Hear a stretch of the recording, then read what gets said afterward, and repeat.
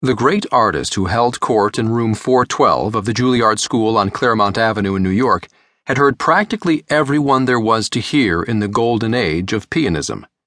Born March 28, 1880 in Kiev, Rosina Levine heard Anton Rubinstein when she was a child, the Titanic pianism of Joseph Hoffmann in 1899, the hyper-romantic composer-pianist Alexander Scriabin, and the technical wizardry of Leopold Godofsky.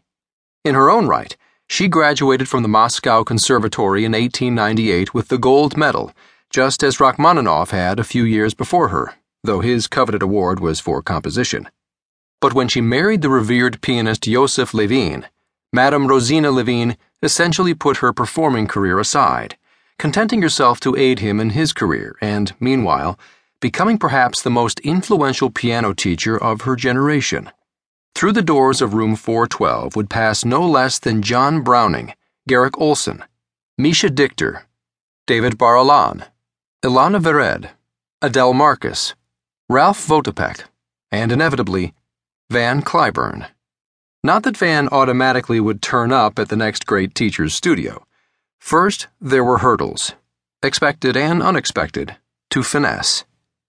By 1951, I had forgotten about Van, says Joseph Reich, the longtime Juilliard piano faculty member who had been mesmerized by Van's performance of Liszt's Liebestraum No. 3 during the Juilliard summer session in 1948. 2 years later, the next thing I know, he's up for entrance exam. I'm on the jury, and this kid comes up to play. I don't remember specifically what he played for his entrance exam, except for one piece. He ended with the 12th Hungarian Rhapsody of Liszt.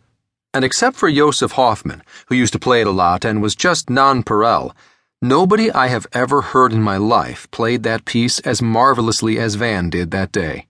He had studied it with his mother, who studied it with Arthur Friedheim, who, of course, studied with Liszt himself. Whether it was his mother who taught him to play like that, or the kid was a natural, or both, it was so gorgeous. Mark Schubart, then the dean of Juilliard, who attended the entrance exam and found it obvious that Van was enormously talented, an extraordinary talent, although his music seemed a little wild at the time, but that's normal in someone that young. He was a tall, gangly, very jovial, outgoing person. Right from the beginning of the audition, there was no doubt that he was unusual, no doubt that he would be admitted. Naturally, Van planned to study with the revered Madame Levine. That she represented the Russian school of pianism, with its emphasis on technically brilliant repertoire and oft extravagant emotional expression, suited both Van's temperament and the Russian tint of his mother's teaching. So Van came into the school, recalls Reich, and in those days I helped Mrs. Levine with some of her students. She was so crowded that she used to ask me to take 2 or 3 students every year, to help her out. That did not mean I was her assistant, but I used to do it because if I had room on my schedule, I was always willing to take one of her students. She always got talented ones, so I didn't mind teaching them. Basically, I'd teach them for a year or 2, and as soon as they made an A, she would take them, and so forth. Well, Van was going to go to her, but she was crowded, and the school asked me to take him. Though Van admired Reich both as teacher and pianist, he had made up his mind that he was going to study with Madame Levine.